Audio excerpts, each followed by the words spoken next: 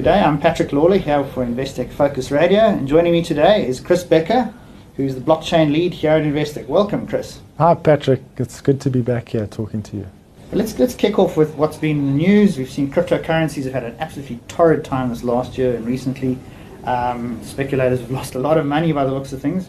What's your sort of take on all of this?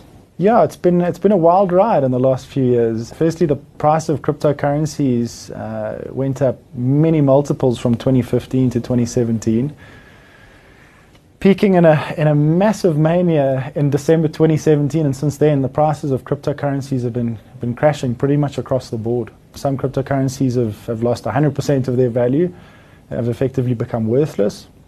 Others have lost like 90% of their value, and cryptocurrencies like Bitcoin, I think, has lost a bit less, around 50 to 60% of it, actually more than that as well. Down from $20,000 to $3,500 today, I think, is the latest price. How I interpret this is that cryptocurrencies are like access tokens to blockchain technology. So you can think of it like if you enter an economy like America, if you go to America and you want to buy stuff in America, you've got to buy some dollars in order to spend it in America because it's that country's legal tender. It's the currency that is kind of specified by the government to be used in that jurisdiction. The same can be said for when you go to Europe. You've got to use the euro, the UK, you've got to use the pound, and so on and so forth. And when you want to use the Ethereum blockchain or the Bitcoin blockchain, if you want to access the Bitcoin blockchain, you've got to own some Bitcoin to access that economy. And the same goes for Ethereum and Cardano and a whole bunch of these new blockchain technologies that are out there today. So again, if I want to use smart contracts on top of the Ethereum blockchain for whatever use case, it might be for, we were just talking about registering and trading art on the blockchain. If I want to use that functionality on the Ethereum blockchain, I've got to own some Ether and I've got to spend some Ether to use the blockchain for that purpose. But the thing is, like, not many people use these blockchains today, and the use cases aren't very developed and it's not very widely used. In the latest data I was looking at a couple of months ago, somewhere around 0.2% of the world's population. So that's 0.2%. So it's a fraction of a percent of the world's population is using blockchain technology. You kind of hinted at the answer to my next question, which is looking at the future of these cryptocurrencies. What needs to happen to turn them into a more liquid type of currency like our traditional currencies, or is it just a matter of time? We have to wait and be patient. So you can think of it as a highly illiquid currency. Not many people are using this currency. And when currencies are illiquid, if you think of currencies in Africa like the Ghanaian cedi or the Nigerian naira, they tend to be more volatile than more liquid currencies like the US dollar or the euro, where a lot of people own it and trade it daily. And so that's why these currencies have fluctuated wildly. Not many people are using them to access blockchain technology and to use the technology. And because of that, these currencies tend to be extremely volatile, and that's why the price is fluctuating wildly. So little bits of optimism around the technology in the future and what it might be used for leads to these pronounced or amplified price movements. I think time can go past, but if time goes past and there's not much use for the technology, and another way of saying it is, if there's not much use for the technology, which is another way of saying, if there's not much use for the economy of the technology, then these currencies are not going to increase in value. So what needs to happen over time for these currencies to become more widely adopted, which I think is part and parcel of a process of people building trust in the currencies of these economies, is that, well, there needs to be more value in utilizing and accessing these economies. So some of the things you could think of that might offer people value is a financial system that has no borders, where, in the same way that the internet standardized communications around the world, blockchain technologies could standardize financial services. Where somebody in South Africa or somebody in Zimbabwe, where today they're suffering another major financial crisis, the banking system is extremely short of cash, and so people are moving into other kinds of value tokens to substitute for the dollar and the local currency. People could suddenly, over the internet, access a money markets platform that runs on the Ethereum or on the Bitcoin blockchain.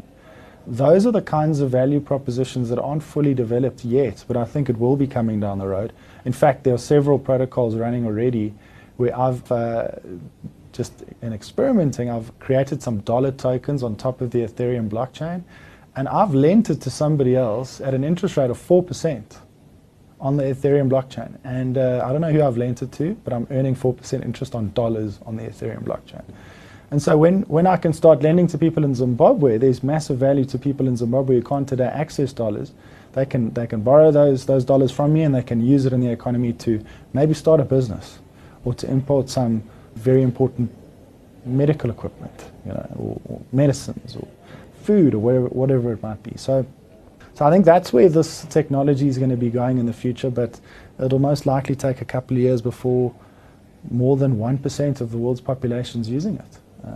And with that adoption comes trust, with use comes value. So again, you've kind of touched on some of the issues. I think my next question is really, what are some of the sort of everyday applications in the lives of our clients, for instance, that you could have from cryptocurrencies or this cryptocurrency economy? So, as I was pointing out, the technology ecosystem of blockchain isn't developed to the point where I think our clients are going to find tremendous benefit from using these services, using these protocols on top of blockchains. We just spoke about the example of Zimbabweans who are suffering a massive cash crunch, aren't able to borrow from the banks due to government controls and sanctions and whatever reasons. They would be able to borrow money, dollars, from people over the Ethereum blockchain, and maybe start a business or import some goods and services. I think in these countries with suffering financial crises, like Venezuela is another good example, is where you are seeing some of these use cases being adopted first. I think it'll take a little bit longer before your more developed and sophisticated financial systems, like we have here in South Africa or in the US and Europe and so on, become displaced at the margin by blockchain technology. So I think that's still some way off. But yeah, really what we're talking about is a blockchain technology is a decentralized, open access, open innovation financial system. And it certainly stands to disrupt any centralized closed-loop financial systems in the same way that the internet disrupted closed-loop communication systems. Now, Chris, let's say you're at a dinner party someday and you tell everyone what you do for a living, and they say to you, blockchain, cryptocurrency, I'm thinking of getting involved in investing. What are the sort of things you'd be advising them about? Notwithstanding that we're not going to give advice about whether it's a good or bad investment. Yeah, look, I think so. So if it's somebody who's completely new to the technology and this asset class, it's very important to highlight that in a legal sense, when you own a decentralized crypto asset, there are no custodians. And while there are some companies trying to be custodians, but if you own a crypto asset, that crypto asset is secured by cryptography. And cryptography is really just a string of, cryptography is mathematics, effectively, which means it's a string of numbers and letters that is like your password to your account. And if you ever lose that password, or if somebody else gets hold of it, they effectively own your asset, and they can take your asset and transact in it, and they can take all your funds. And that's the sort of second part of this is there's no legal recourse to try and get those funds back, as you would be able to maybe get funds if they were taken from your bank account today in a regulated financial market. There will be some kind of recourse, but not in the world of crypto assets. And so I think those are two extremely important points, is if you lose your private keys, if you've not taken good care of them and somebody else gets hold of them, your funds will be gone, and there's nobody to call to try and get those funds back. They're gone forever. I think a third point is what we were speaking about earlier, is that this is a highly liquid, speculative market still. We're not quite sure what the sort of full extent of the use cases built on top of the technology is going to look like. And as a result, these currencies, to access these economies, are extremely volatile in terms of price. And so people need to be able to withstand very rapid gains in price, which I think most people like, but also massive drawdowns in price and value like we've seen in the last year. So people need to have a strong stomach, or at least put money at risk that they can afford to lose. Go back to blockchain itself. There seem to be some exciting developments in the sphere. Some of the applications, everyday applications that are being used, financial and non-financial. Maybe you can chat us through some of the more interesting ones you've seen. Some of the more interesting applications I've seen. So a big criticism of cryptocurrencies today is that they are volatile and that they're not legal tender, so they're not a medium of exchange, and as a result they're not money. One of the, I think, very interesting applications of Ethereum has been to build a smart contract which takes Ether, which is Ethereum's cryptocurrency, as collateral, against which you borrow a newly created token called DAI, D-A-I token. And the DAI token is effectively a dollar stablecoin collateralized by Ether. Okay, so when I say a dollar stablecoin, it means it's a currency on top of the Ethereum blockchain, ledgered on top of Ethereum, that is valued 1-to-1 against the US dollar. So that's a very interesting application. Just earlier I was watching a presentation from the team that built the smart contract called the MakerDAO team. They are now beginning to move towards taking different types of assets as collateral against which to create dollars, but also starting to accept DAI, which is dollar tokens, against which to create other forms of loans. So there are very interesting applications that will start taking place there. Now, you've got one smart contracting platform called MakerDAO to create these dollar stablecoins called the DAI token. What other protocols are doing, like Compound or Dharma, and you can just browse to these on your browser, like the Compound protocol in Ethereum, just Google it. It's effectively a money market protocol built on top of the Ethereum blockchain. So you can, and this is where I was talking about earlier, where you can lend your dollar tokens to other people. I can browse to the Compound protocol. I can enable my DAI token that I control in my Ethereum wallet for lending to others.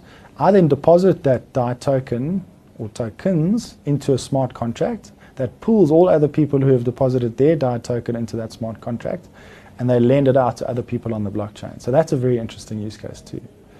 Then I might own some kind of token and I want to trade it with somebody else. So I want to put I'm sick and tired of this DAI token, I don't want dollars, I now want to own something else like Ether. I can go and sell my DAI token by browsing to a protocol like AirSwap.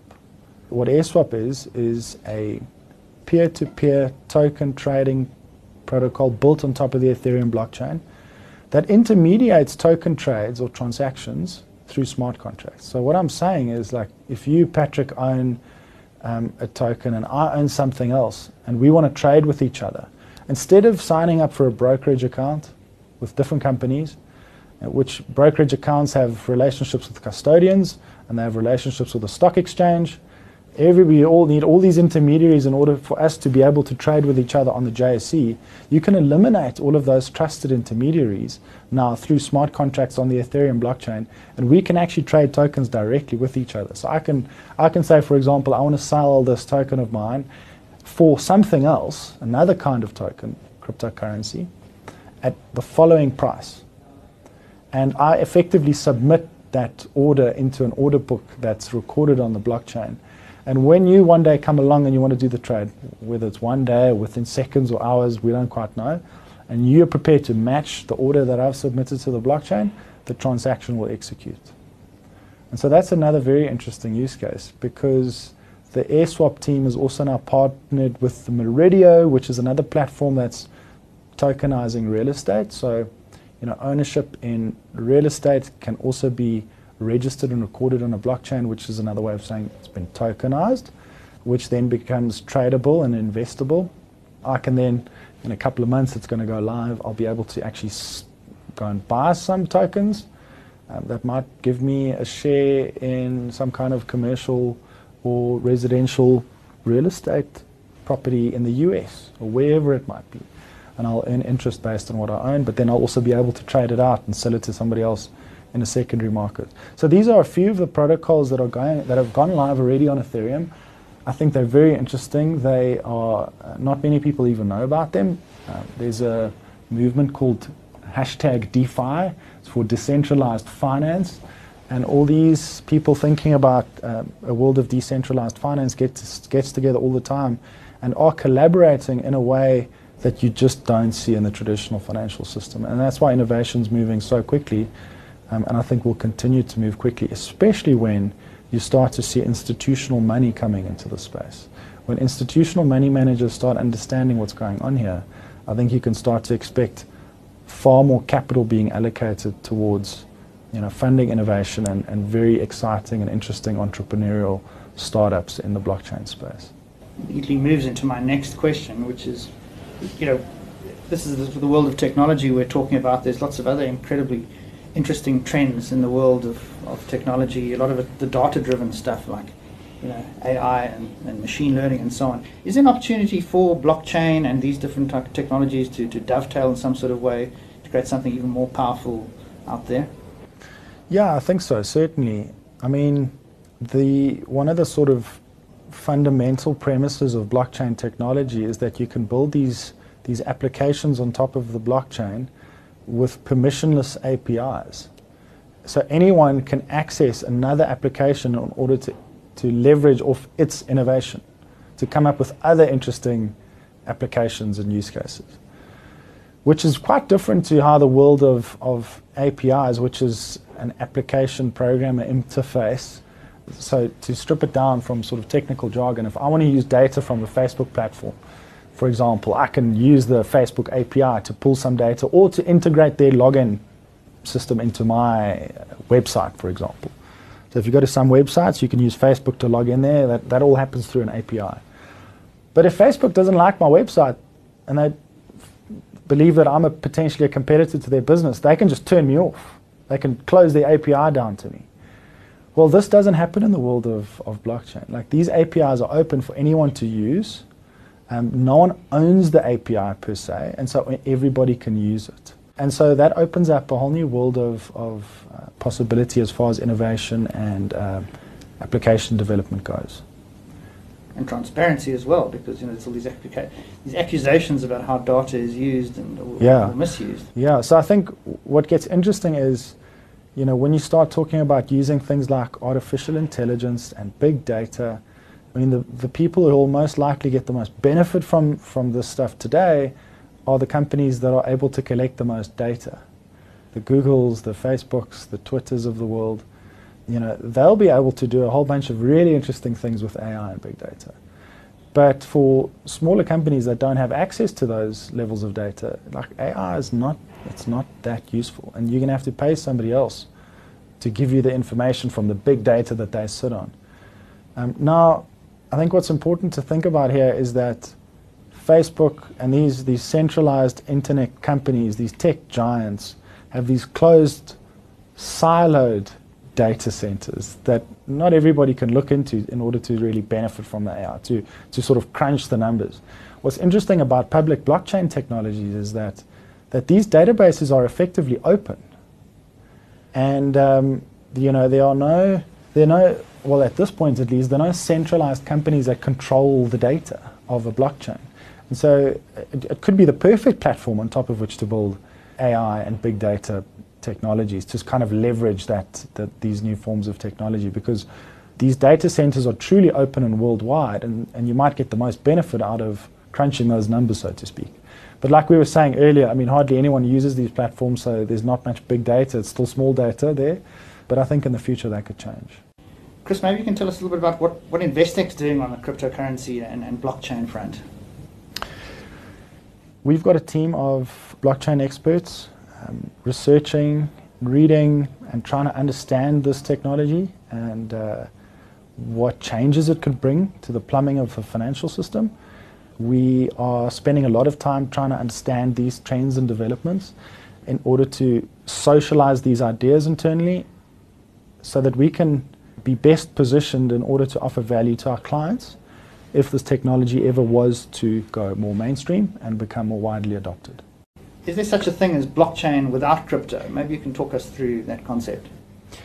There was initially. So in the early days of experimenting with blockchain technology, Some people took the cryptocurrency out of the technology, so to speak, and then you could start ledgering or keeping track of other kinds of values in this blockchain technology system.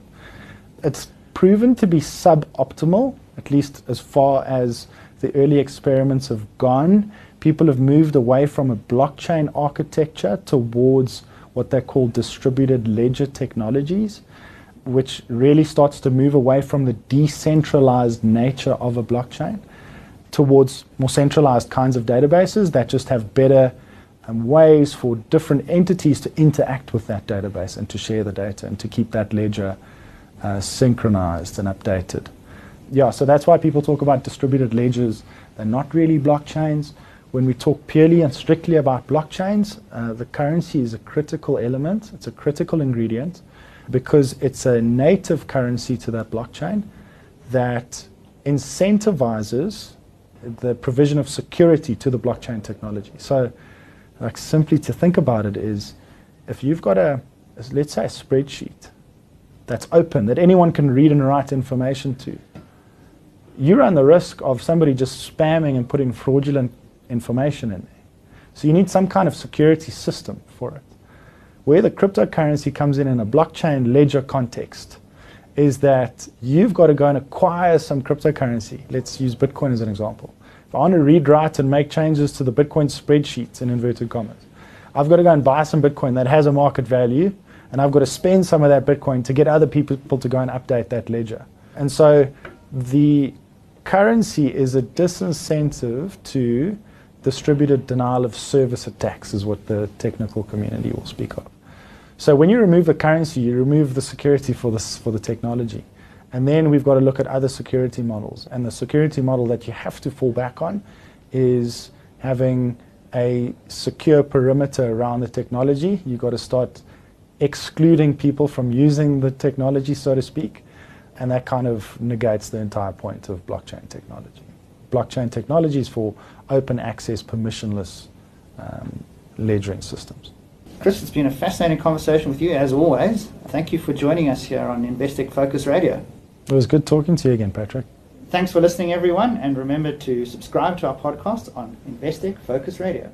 The views expressed are those of the contributors at the time of publication and do not necessarily represent the views of the firm and should not be taken as advice or recommendation. Investec Specialist Bank, a division of Investec Bank Limited, is a registered credit provider.